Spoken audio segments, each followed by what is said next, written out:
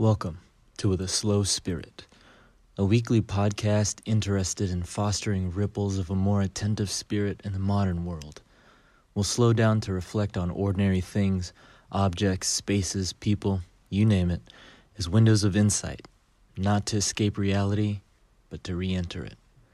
If you follow along weekly, you might be able to take this habit into your own daily life and begin to view anything in the ordinary world as a kind of teacher. In this episode, we'll be talking about how lighting design helps me to think about my contribution to the world.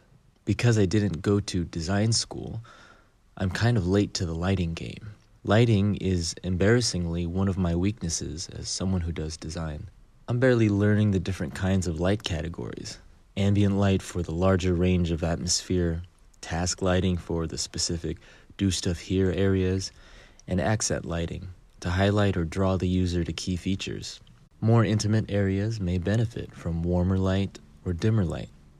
When doing specific tasks in specific areas, whole rooms don't always need to be fully lit.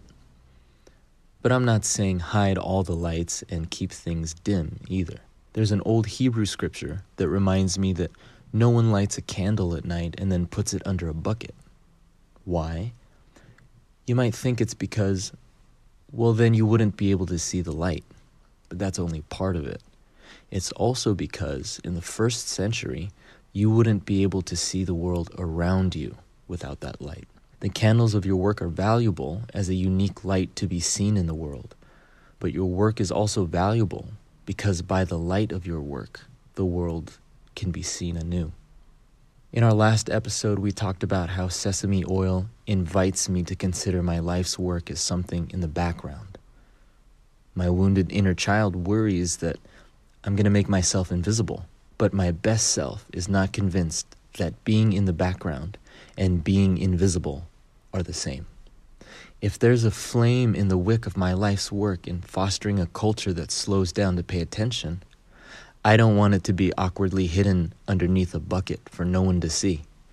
Nor do I want it to be overblown like a forest fire, so visible you could see it from space. I want its potency to be appropriate, just like good interior lighting design, and then to move on, less with the worrying and more with the living.